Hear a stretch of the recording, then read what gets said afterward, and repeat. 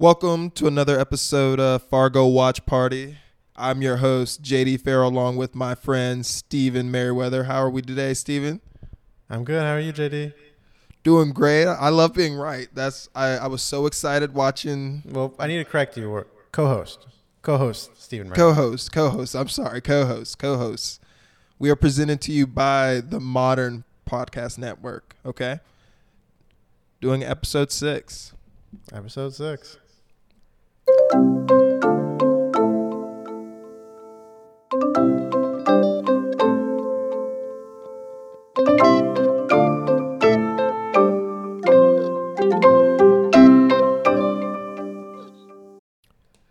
They start out, and it's cold where I am right now. It's freezing cold. They start out with a delicious fish, dip it in some flour, and then fry it up. Oh, that fish looks so good. Well, before we get there, let's just give our reactions. Okay. You were right. I would say it again. Say it loud and proud. We've had this long-standing bet about who would die first, Gus or Molly. I can't believe that you won. It is incredible that you won. There's no reason why you should have won. Gus clearly should have died first, but he didn't. Oh, no. Gus is a fighter. All right. With that whole scene, there's like 4 scenes we're going to go through later. It just proves part of the whole justice system, just like the whole process. And Gus is the head of that. Poor Gus. He was finally, getting back in the game. Molly, early on, sort of fixed her hair. She was feeling him a little bit. And then but the she's thing dead. Between him and Molly is that, was she settling? Or is that just how she is? Because I never felt like she was fully on board with it. Felt like she was like, to the idea. I just think that she cares about her career more than she does about her relationships. And so any guy, it's going to be, But Gus is a good guy. I don't know. Officer Thurman, it felt like if he didn't have that baby, I'm going back. She was hot for Officer Thurman. So you just don't understand what it's like to have a mentor-mentee relationship with someone where you look up to them and you care a lot about them and you admire them, but not in that way. It goes back to this. It always goes back to this. I completely disagree. I think it was sexual. Okay. Oh my gosh. See, you take it to there and I take it here. That's usually what happens. Okay. Well, that we'll never know. Though the listeners know that I'm right. No, you clearly just said I was right. Okay, so I gave you your props. You were right. Now it's time to return the favor. All right. By starting the recap? No. Return the favor. I was also right in this podcast. I mean, in this episode. About? Oh, come on. We had this long... The past few episodes, we've been going back and forth about who gets the money. Is Malvo going to keep it all? Is the trainer going to get his part? I thought you were right. I thought it was going to... I didn't think it was going to be 60-40, but I thought the trainer... When he said that, I started laughing. Because I'm pretty sure he thought he was getting the 60. Yeah. He's like, I'm doing the bulk of the work here, man. No, he didn't get a penny. That scene I right when he is screaming and that is one heck of a way to go about doing that. All right. Let's get into it. All right. So we start off by finally learning who Fargo is. Yeah. We're in some Asian restaurant. They're frying up a fish. They drop it to some table in the back room. Clearly a bunch of mobsters at the table. Clearly one guy's in charge. He has like his accountant next to him and he's like whispering numbers into his ear. And then at some point he's like, Sam Hess. And his accountant explains what's going on with Sam Hess. And then I guess another mobster's like, we looked into it. We don't think it has anything to do with the business. It just sort of happened. It might have been the wife. It might have been someone else, but it's like no big deal. And and Fargo, the head mobster, says, like, kill and be killed. And so he demands Mr. Numbers and Mr. Wrench kill whoever killed Sam Hess. Right. And then it cuts, but we finally understand who Fargo is. Yeah. I didn't. The only thing about that situation that was a little weird was the Australian in Minnesota, who I think is going to become a big factor in the next few episodes. Really? Yeah, he was the one who talked. Who said it might be an extramarital, blah blah blah. But yeah, it's an international criminal organization. It spans borders. Okay, but clearly they're going to become a big fixture in the next few episodes. Yeah. We were introduced to them. We've heard about them. We were finally introduced to them. Clearly, they're going to become a bigger fixture. Exactly. Yeah. Then the next scene, we see the old trainer locked in the pantry. Yeah. It looked like he's been eating. Yeah. He had some food. Yeah. He had some cereal open on the ground. Malvo... So last episode, Malvo locked him in the pantry. He was like, get some rest. We have a big day tomorrow. I don't want you to get cold feet. Malvo lets him out, and the trainer's kind of offended. He says, I've been thinking we need to re-talk. We need to talk about how we're going to split this money. Because you locked me in the closet in the pantry. So now I lost my trust in you. And he was like, I think it should be 60-40. I've been doing all the work. And right then I knew he was going to die. Right then I knew I was right. I didn't think he was going to die the way that he ended up dying. I thought it was going to be a quick disposal. It wasn't anything like that. Malvo doesn't even flinch. He's like, okay, read this, talk. He calls Stavro. He does the final speech. And then, just like Malvo and just like this trainer guy, he's like, go get my duffel bag. And while he turns around, Malvo gets a pot, hits him on the side of the head. That was a blender. It was a blender. I'm like, I was so insulted. You hit me with the blender. Like, oh, man. Malvo was insulted. He said 60-40 him. I didn't think Malvo was even going to come back for him. Why come back for him? Just let the man go. Like, if you feel bad for him, call the cops after you leave. Just leave him. No.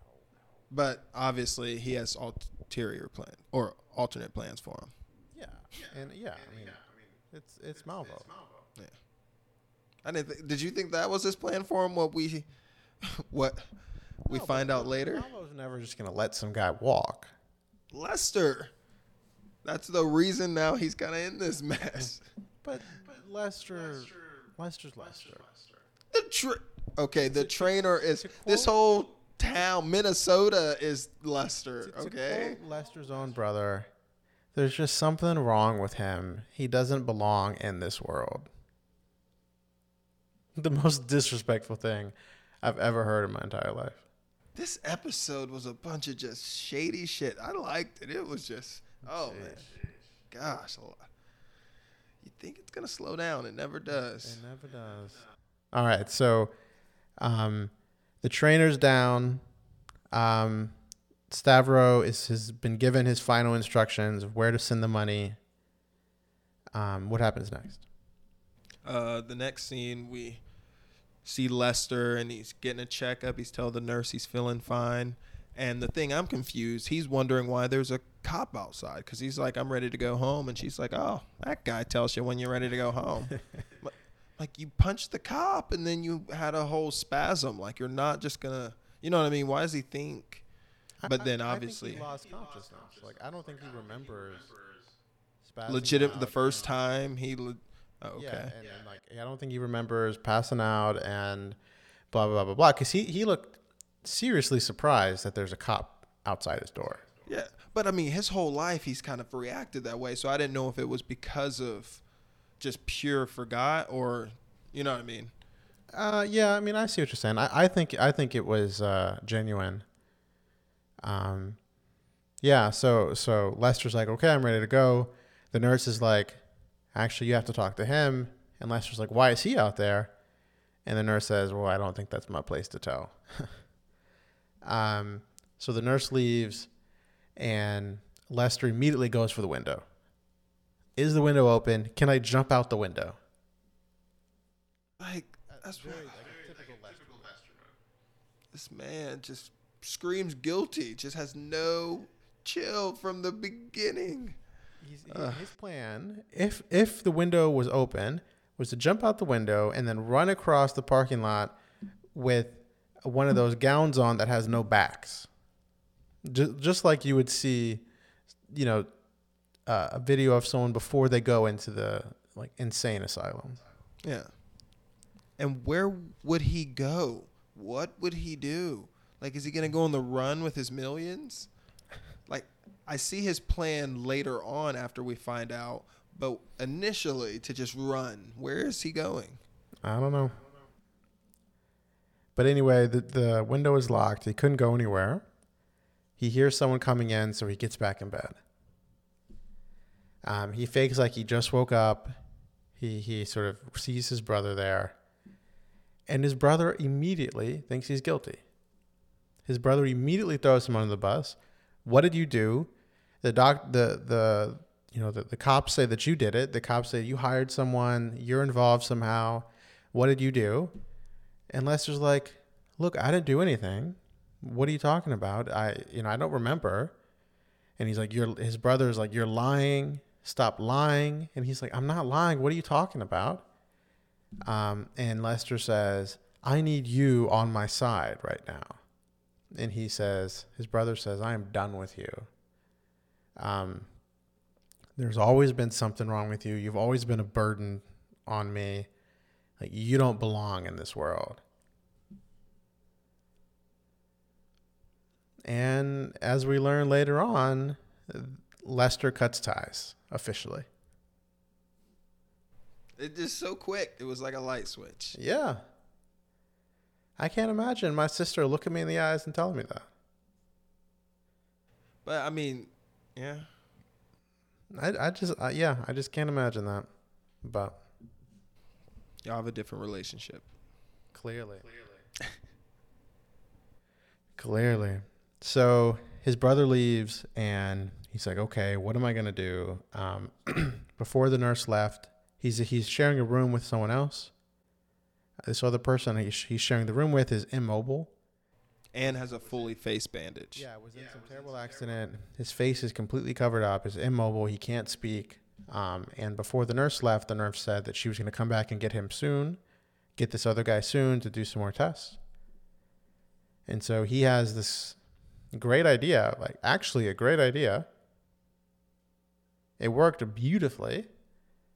I didn't know the complete plan until much later. At first, I'm just like, once again, where is he? What is he doing? Where is he going?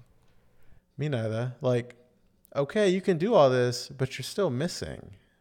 You still escape. Like, anyway. So he finds some bandage. He wraps his own face. He moves the actual guy who's immobile into his bed. He gets some street clothes.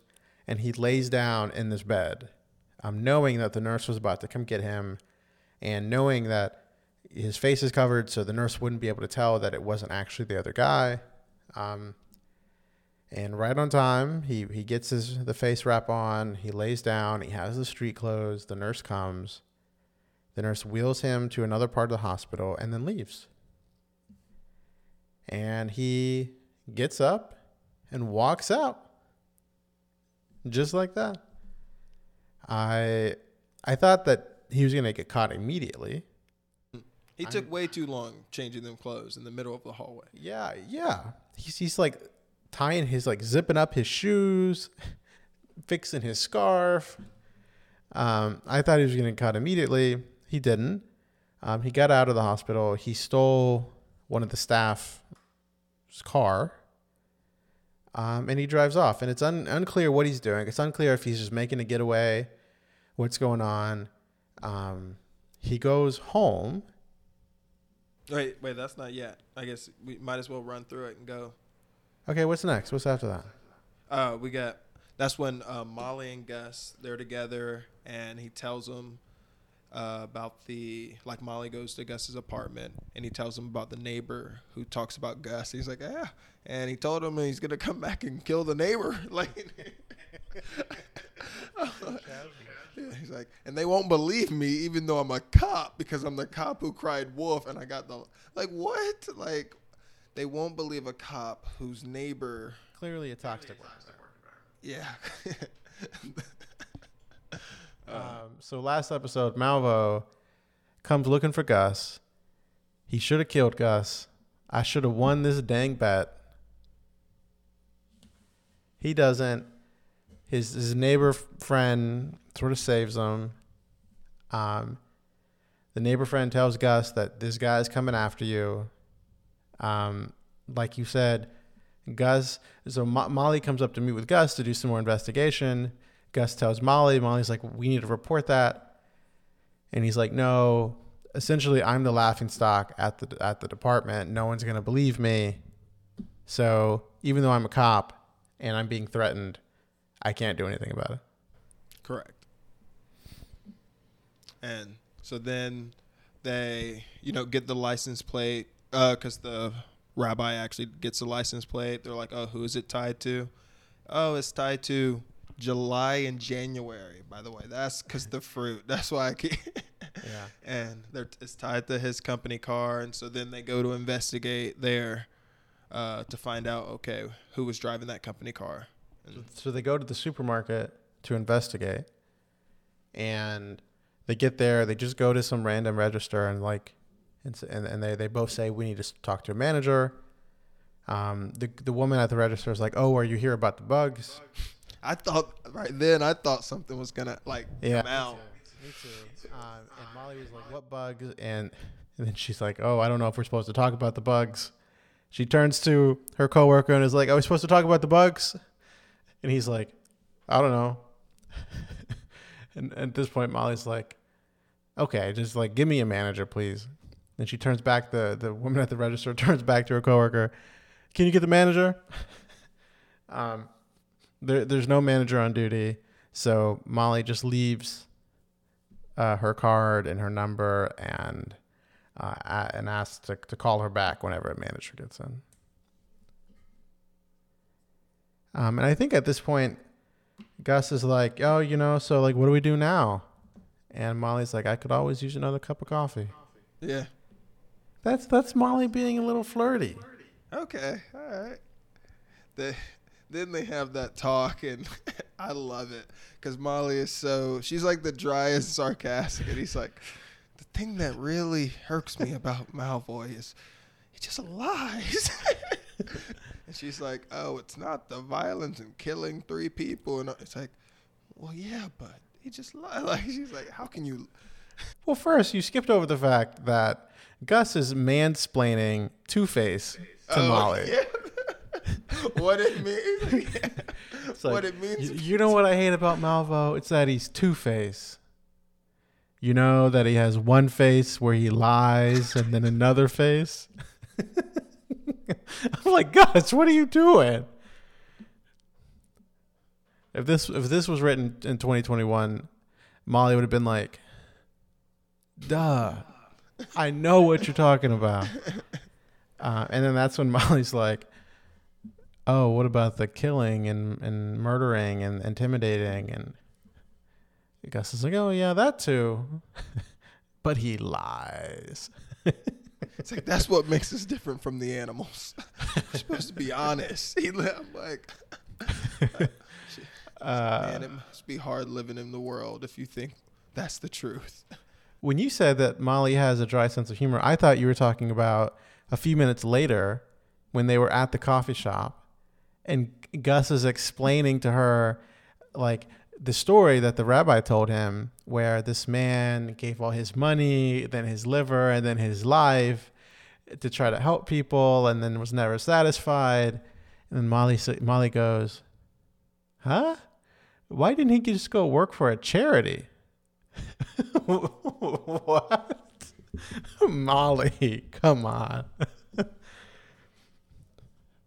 I lived in Minnesota, Molly is my type of girl. All right. No, she's gonna be hard to come by, but Molly's the girl I want to be with in Minnesota. No, she's not. You would not have any fun with her out having a drink. Because A, it wouldn't be alcohol. It'd be coffee at her dad's diner. Because that's the only place she goes. What about the spider bite lady? I think they had a cocktail or a glass of wine there. No, I don't think they did. I think her friend just let all that out without any alcohol. But who else in Minnesota? It's snow all the time. We're going to need some hot chocolate. I'll tell you what. I have no plans to hang out with Lester. I tend to agree with his brother. I feel bad for him. That's a mean thing to say to your brother, but it's got some truth. It's got some truth. He's got some problems. You didn't like the brother. I was a fan of the brother from the beginning. I mean, no, I still don't like the brother. That's a terrible thing to say. The autism. And he deserves what he gets. Uh-huh. That's like saying he has the depression. Like, you know what I mean? Like, it's just like he's trying to understand it. He's not trying to understand it. He's basically like, I don't understand you. And because I don't understand you, you're a burden, and therefore I am extricating you from my family. And Lester, rightfully so. Next scene, we see Lester back at home. He goes down to the basement, and he sees someone has moved the washer where he initially hid the murder weapon. We were unsure. Yeah, I was wrong. I thought he took it to the brother's house. We were unsure what happened. Turns out, brilliant move by Lester. Brilliant move. There's a poster on the side of the wall that he ran into. And behind the poster, in the hole in the wall, he hid the murder weapon. He moved the murder weapon and he hid it there. At this point, okay, he knows he needs to get rid of it. Yeah, go throw it over a bridge somewhere. Yeah, I thought he was going to go throw it or something. And then he opens a box. He sort of starts rumbling through some boxes. He gets out a few pictures of his wife. Still not sure what's going on. I thought he wanted to like throw it over a bridge, but like tell his wife goodbye one more time or something. I thought he was doing exactly what you were saying earlier, the practice crying. I'm like, Steven was right from the beginning. He's getting pictures of his wife and everything so he can go say, like, I'm mourning her. So he's not guilty, you know. I'm not sure. And then, so he's walking out to leave with the murder weapon, the axe, and these pictures. And before he walks out, he goes back and he rummages through some laundry and gets some of his wife's underwear. At that point, I didn't realize he was going to pin it on his brother, but it was clear he was going to try to pin it on somebody. I still thought it was a memory. I'm not going to lie to you. And so he goes to his brother's house. He opens the garage. Less of a case if his brother can be like, he knows how to get into my house. Anyway, he opens his brother's big safe, and there's like a secondary compartment inside the safe, and he puts the murder weapon, the pictures of his wife, and his wife's underwear in his brother's safe to make it look like his brother loved his wife, and through some angry rampage killed her. And not only kept the pictures, but also the murder weapon in his safe. I don't know how he's gonna explain how's this story gonna work out, but hey, it's a nice try though. that it. But I mean, with the chief dying and all that, that's what I mean. Like, how's the whole story gonna come together? But like with he has a bullet wound in his hand. Like, what's that about? Yeah. And then he grabs a gun, and I thought again at this point I thought he was grabbing the gun for himself, and he was planning to run away and wanted a gun for protection. yeah. Instead, he goes upstairs into his nephew's room, his brother's son's room, and plants the gun in his nephew's backpack. I didn't understand why he did that. Because if the kid like goes to school, they see the gun. Yeah. They're gonna do a parental search at home and stuff and find. Yeah, like after I thought about it some, that's what I realized. But in the moment, I didn't understand. But yeah, he put the gun in his nephew's backpack. So when he goes to school, someone will find the gun and then search the house. And then in that search, find this murder weapon. And I cannot wait for that to happen. I cannot wait to see the brother's face when that happens. You know how naive I am? I thought when he was going back for the gun, the small revolver to plant, he was going to pull out the pictures and stuff. I thought he regretted what he just had planted. And he's like, no. He yeah. No way. Yeah. But no. No way. Yeah. He shoot himself. Like, he commit suicide before doing that. He hated his wife. He killed her out of rage. So before he's able to escape the house, his sister-in-law and his nephew come home. He needs to find some way to get out, but without them seeing him. And so they're both in the kitchen. His sister-in-law sort of walks away. He's walking down the stairs. His nephew turns around, sees him. They make eye contact. And then I think his nephew, I think his brother talked so much shit about him at home that his nephew was like, oh, here's this guy who's like not right, not normal. I'm just going to ignore him. Because he looks at him, he sees him, and then he turns around and goes on with his day. Why else would you do that? I mean, it's your uncle. If I was Lester, I would have just waved and said bye and just go. You know what I mean? Like, no. But he couldn't say anything because he didn't want to. The mom was like in the garage or something, and but you don't know that. I don't know. He's autistic too, just like. And if he said my uncle was just here, the mom wouldn't believe him because he is. I forgot that he's autistic. Yeah. Yeah, that's true. That's true. Where like they could have thought if he even just said like Uncle blah blah was just here, she would have been like, be quiet. Yeah. You know what I mean? Like ignored it. That's true. Doesn't say anything. He walks out. He escapes. Still unclear where he's going now, but he successfully planted and set up his brother to be convicted or to be suspected of his wife's murder. Well, he just goes directly back to the hospital. Well, we don't know that until the end. He does end up back in the hospital somehow. He makes his way back in the hospital. He's back in his bed. And then the very last scene of this episode is Lester in bed, sitting up, knowing what he just did. Yeah. And he puts on the biggest smirk of his life.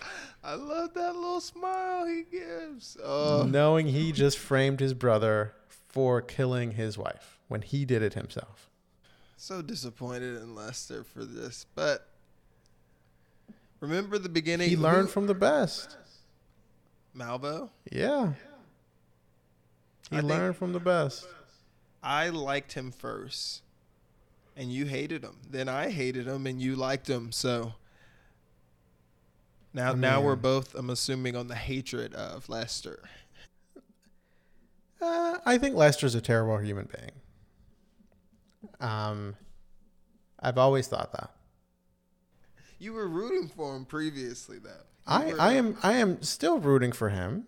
I think he's a terrible human being, but I am rooting for him. Yes. You do not set your brother and nephew up for your own benefit. Like, set other people up.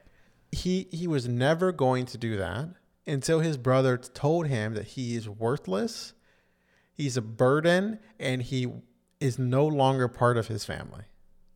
Then he's no longer your brother. What about your nephew? He's forever going to have a gun, most likely, in school, because he's going to be a kid who brought a gun to school. No, that doesn't follow you. It feels like it. He's an autistic kid, and his father owns a lot of guns. Like, that's the parents' fault. Then he's just going to be on disability for the rest of his life. Why? Because they're like, if he's an autistic, because you're putting his disability as a reason why he would bring the gun to school. So he's a liability. I'm just saying that, like, when you're a child and you come in contact with a gun, it's not your fault. Whether you're autistic or not, like, it's not your fault. It's your parents for not properly securing the gun, especially at his age. Yeah, that's not going to follow him at all. He might get in trouble. He might get suspended for a couple of days, but that doesn't follow you.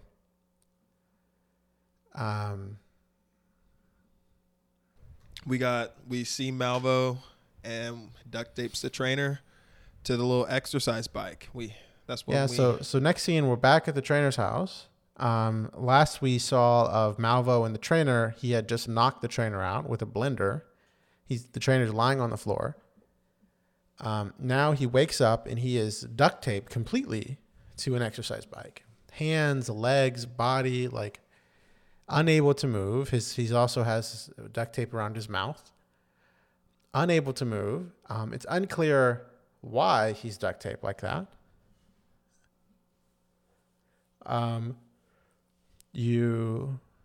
We know that there's paper all over the windows. And we see that Malvo set up some gun that's pointing out the window towards the street. And then Malvo has a shotgun. He sort of cocks it a few times and then gives it to this guy, the trainer, who's duct taped to this exercise bike. He takes all the bullets out, like all the... It's unclear that that's what he's doing. I thought that maybe he was expecting someone to show up and like was actually trying to, he was expecting Stavro to hire to get some henchmen and then realize it was him and then come fight him and they were going to get into a gunfight. I'm not sure what was going on. He duct tapes the shotgun in this man's hands, who's already duct taped to this exercise bike. And then he stands in front of it and he's giving him instructions. And the trainer looks down, sees his finger on the trigger, and then pulls the trigger with Malvo standing right in front of the gun. Like you said, no bullets. And Malvo says, "Don't worry, I would have been insulted if you didn't at least try." Malvo's just, I don't know what to say about that. Past 2 episodes, he earned back his respect. Yeah, I mean, in a way.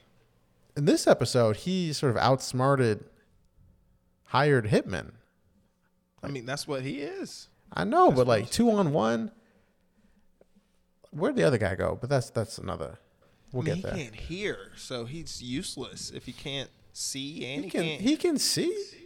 No one can see. Like a foot in front of you is all you can. You know what I mean? There's no visibility. So you're just gonna run away?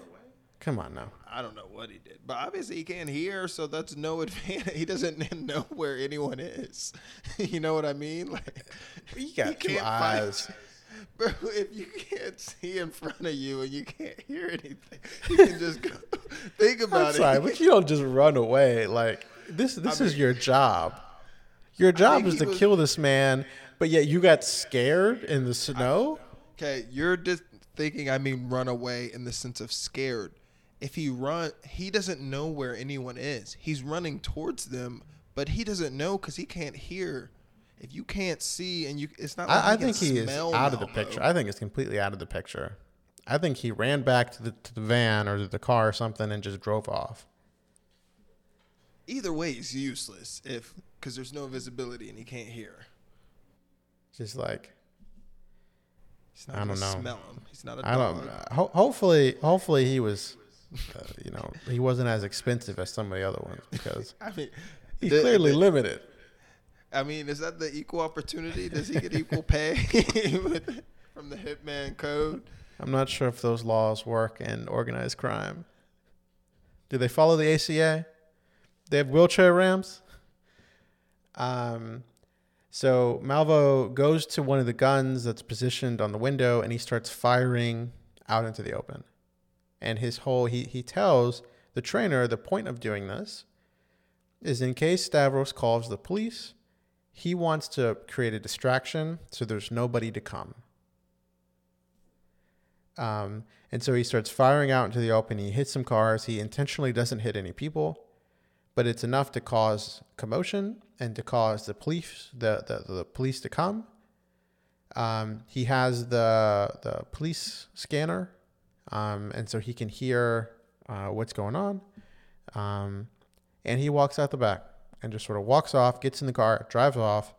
The police show up. The police is like, get out, like, come out. We're here. Like, we outnumber you. Come out.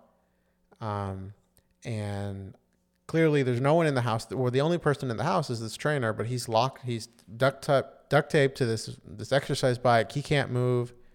His mouth is duct taped. He can't talk. He's trying, but he can't. And so the police start approaching. They start to approach the house. Malvo installed a tripwire. So when they got close enough and someone activated the tripwire, the gun would fire. So it looks like there's someone still in the house firing. Oh, man, when this happened.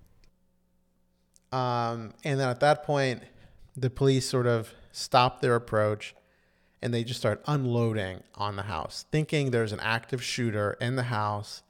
They just unload. Can you imagine being the trainer inside, knowing that you have about a dozen police officers just unloading their gun into the house and there's nothing you can do? You know how terrified I would be? But somehow he survives. Somehow there's like a good 10, 15 seconds of just nonstop firing into the house.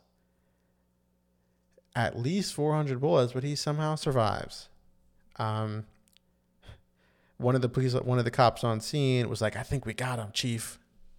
And the chief was like, "What makes you think that?" I thought that was funny. And so they approach the house.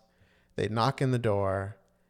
And remember, first there was a grenade. They throw in a flashbang grenade right as he's able to scream, "Wait!" Right, yeah. So they throw in a flashbang. He finally is able to like get the duct tape off of his mouth. So he screams, "Wait!" Too late. Flashbang goes off. They knock out the door. They see him standing there with a gun. They're unable. They don't recognize that he's duct taped. They just see a gun, and you hear "gun," and there's probably 5 or 6 SWAT officers. And they each put 15 to 20 bullets in this man. You just like in the show, he's just like, just like nonstop. Just it looks like he's dancing, but in fact, his body is moving because he's being shot at, and he's clearly dead.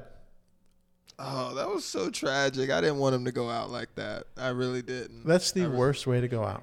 Yeah. So Malvo is driving away. He's listening on his police scanner. He hears that suspect is down. He knows that the trainer just died. He knows that he's going to keep the split's going to be 100-0. Oh. Finally gets confirmation. You see Stavros drive to the meeting spot. He's intent on dropping the money. And then he has this revelation from God that, in fact, what he needs to do is not drop the money where he was told, but go back to where he found the money in the first place and bury it again. And so he leaves. There's this funny scene where he's leaving the parking garage, and the attendant working the parking garage is like, oh, I guess you changed your mind. It's still $2 for the first 30 minutes. And Stavros was like, I know what to do now. And the guy was like, Stavros was like, I know what to do now. God told me what to do. And the parking attendant was like, God told you not to park here? And he's like, no, I know what to do. God told me I need to go. And the attendant's like, well, it's still $2. And Stavros says, do you go to church, young man? And he says, yeah. And then Stavros says, well, then your God commands you to open this goddamn gate. And so he does. The attendant does. Stavros drives off, and he drives back to the place where he found the money at the beginning of last episode, which started his whole career. He has the ice pick, or like the ice scraper that he found, that was framed in his office because it was the thing that started his career. And he in a blizzard. Don't care that the snow is coming down. Right, yeah. You literally can't see more than a couple of feet in front of you. They don't care. They're just outside doing their thing, going about their business. Minnesota life. And he buries the briefcase in the same spot where he found it. And then he stabs the ice scraper just like it was in the snow. He looks up into the air and he thinks that he's done his deed and God will now forgive him. That's when I was like, okay, Malvo did all this shit, got into all this shit, and then this happened. He doesn't even get his money. Yeah. Malvo's driving to go meet him to collect his money. Wait, first he calls his son. Yeah, so that's a funny scene. His son, well, he's worried about the plague coming for his son, so he tells his head of security to like watch his son in some, foreign location or some unknown location. And he says, like, I've done what I had to do. Like, he's safe now. Bring him back. And then he, like, grimaces and he says, tell him I love him. And then you hear on the other side, the security guy is like, I'm not going to do that. Just unable to express love as men in 2006. Yeah, we got to change it. Or was it? Yeah, it was 2006. It's not even that long ago. And yet feels like a world ago. I don't know how it happens, but the son and security guard are driving in some little Pontiac car. I don't know why they have that car. Yeah. In the thick snow in Minnesota. And they're driving down the road, and out of nowhere, a bunch of giant tuna or salmon, whatever fish, just start falling from the sky. Which is a real thing. Like it happens. Yeah. Like it's not natural. Well, it's super rare, but it's a natural occurrence where after like a storm or something, it collects enough fish from surrounding ponds and then carries them and then drops them. Oh. Yeah. And I guess that uniquely happened during this storm.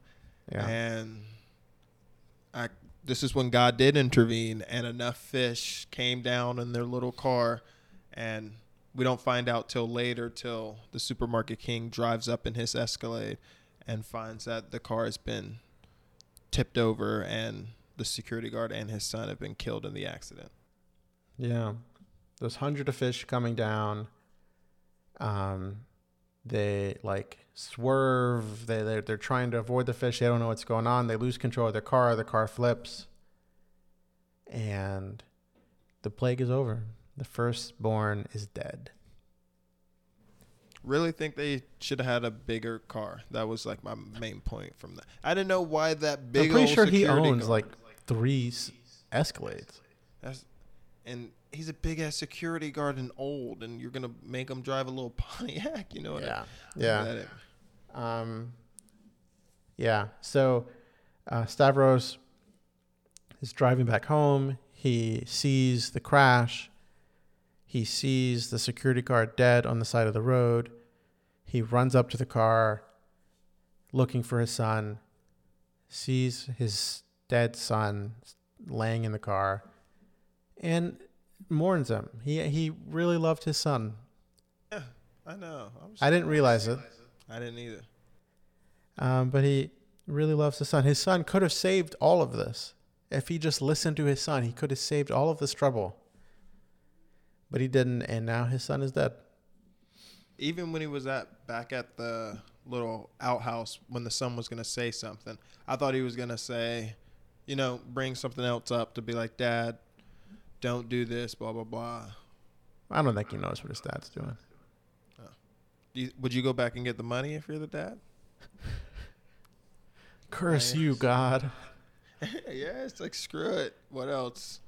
No, at this point, you are so terrified that you're leaving the money, and you're going to go to church every Sunday. You're going to start a group inside of the church that meets every Wednesdays, and you're going to join a second church to repent, so no one in your main church knows what you did. That's what you do in that scenario.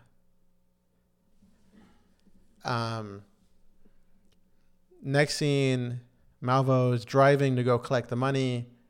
There's a blizzard. It's very hard to see, and a car in front of him and behind him sort of trap him in. I did not expect this to happen. A little shake and bake, yeah. Yeah. Like, what's going on right now? What's going on? Is it just a wreck because of the blizzard? Like what? But he's trapped. Like what's going on? Then you see Mr. Wrench and Mr. Numbers come out of the car with their automatic weapons and just start firing on the car. And Malvo's freaking out. He doesn't know what's going on. He loses. He drops his gun. He can't get the gun. He escapes out from the car. The 2 henchmen are trying to find him. You can't see more than a couple of feet ahead of you. Malvo escapes. Escapes in that he's sort of outside of the car and he's in the blizzard and trying to walk and formulate a plan. And he sees this door, and his plan is to cut his wrist with the knife that he has, plant his blood in the snow next to his footsteps to make it look like he was walking in that direction and then went through the door. So when someone comes, they do that, and Mr. Wrench comes. He sees the blood on the ground. He approaches the door, and then Malvo sort of just grabs him. He sticks his knife in him. He has him, and he's like, "Who sent you? Who sent you?" He's digging his knife in him, and Mr. Wrench says, "Fargo." And as soon as he gives it up pretty easy too. He does give it up pretty easily. I'm sure that hurt, but he gives it up pretty easily. As soon as he tells Malvo who sent him, Malvo pulls the knife out of his side and then slits his throat. Brutal. Who knows where Mr. Numbers is? I think he ran away scared. Yeah. You think he's circling. He's he's finding his useless. way in the snow. Meanwhile, there's a lot of commotion. There's a lot of gunfire. Molly, it happens right near the diner that Molly and Gus are at. Molly's like, "We have to go investigate." Gus is like, "No, we don't. We need to call for backup." But Molly runs out, so Gus runs after her. They see Mr. Wrench on the ground, dead. Gus bends down to check his pulse. Looks up, Molly's gone. He doesn't know where Molly is. He calls out for her. He's looking for her. He hears a gunshot. So he gets up and starts walking toward this gunshot. He sees a figure in front of him. He's terrified. He gets his gun out. He doesn't know who's in front of him. He hears a gunshot, and then he fires. He fires his gun at this figure in front of him, and then he walks up, and he just shot Molly. His future wife. And Molly's dead. And I do want to touch back earlier when they were having their like fourth round of coffee this episode. That's when he revealed that he actually wanted to be a postman. That's right. But they were on a hiring freeze. He was like, this might surprise you. I didn't always want to be a police officer. And Molly's like, then what did you want to do? And he said, I wanted to be a postman. You see the same people every day. You're a member of the community. You get to bring them their check they've wanted all week. And Molly's like, well, why didn't you do that? And he said, well, I tried, but when I applied, they had a hiring freeze. And so instead I joined the police. Alternate, buddy. Poor guy. And then his wife died. Yeah, she was the one that brought home the money. So I had to be. Oh, man. And he finally found another person in his life, and he kills her. Cute. And he kills her. Is Molly dead? Oh, man. She was shot, but is he dead? Is she dead? She shot him. If she shot him in the, you're right. If it was just the chest, but will she go out with him again? Maybe not. Maybe not. But like now that I think about it, I don't know if she's dead. You're right, because I didn't see blood. And then I'm like, for him to do a headshot? Well, because she was just like... There's no way he did a headshot. But like, do not all cops wear Kevlar? You think she was wearing? I don't think all cops wear Kevlar. I would just assume, I guess that's... I don't know. I'm curious. We see her laying on the ground, but we don't really see anything. We see the like pain in Gus's face, but we don't see anything else. Maybe she's not dead. That's a good... Is that in your predictions? We'll get to predictions when we're done, but I think that might be a prediction. By the way, I don't know if he's a great person to choose if a person is dead or not, because he went up to Mr. Wrench and it took him a while to see the whole slit throat and says, I think he's dead. And a pool of blood with a slit throat. Like Molly's his head is over there. His body's over there. He might be dead. I'm not a medical professional, but he might be dead. Yeah, Molly's gone. Like, yeah. So Malvo escapes. He knows that people are looking for him. He knows that Fargo sent them, and he killed Mr. Wrench. Gus kills Molly. The next scene, we're back at the hospital.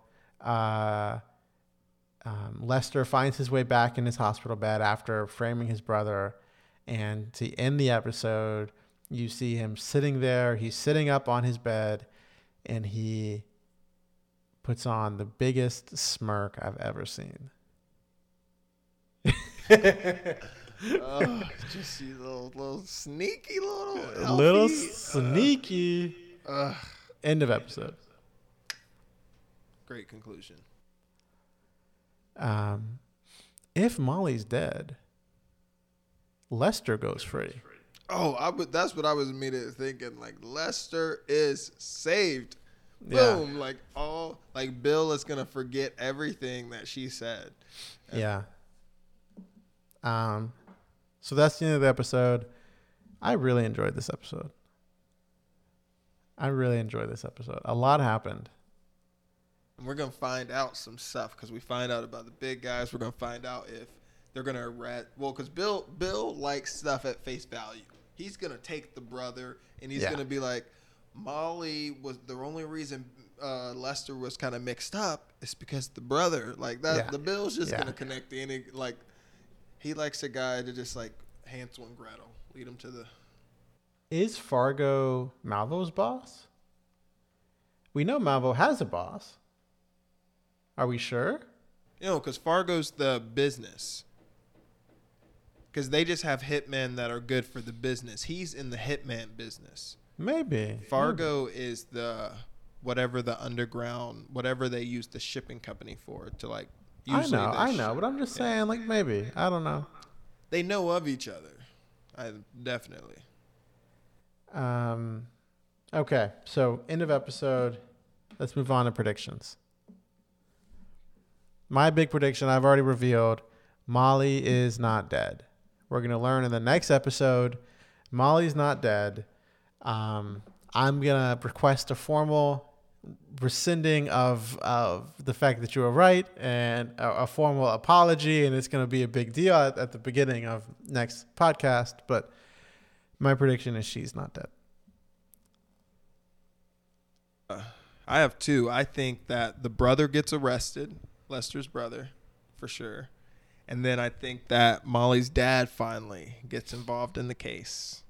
Ooh, very nice. He's been absent a little bit, and now his little girl is either dead or, well, I was thinking dead when I wrote it, and now possibly shot. So even wounded, he's going to, because even if she comes back, she's going to be in the hospital like next to Lester, you know. Yeah. That's a good prediction. If I had to give another prediction, I'd say that Gus turns in his badge. Oh, that's he realizes that it's just not for him. He shot this woman who he loves. He doesn't want to be a police officer, and so he turns in his badge. Yeah, we didn't even talk about that. We totally forgot because they're gonna do ballistics. It's his gun. It's his gun. He definitely did it. Like, he has an excuse. Like, you know, he's not going to jail or anything. But I think it will sit on his conscience, knowing that this isn't what he wants to do, and that he just did this terrible thing, and he's gonna turn in his badge. I feel like it's worse if Molly's alive because then he has to live with the fact that yeah. And I don't think that they go on another date. You shot me. Yeah, I mean, I'm not going on another date. All right, anything else? No, I think that's it. All right. That's it. We'll catch you next week on another episode of Fargo Watch Party. Catch me Monday, another episode of a Modern Man Podcast. Presented by the Modern Podcast Network. Yes, sir. See you later.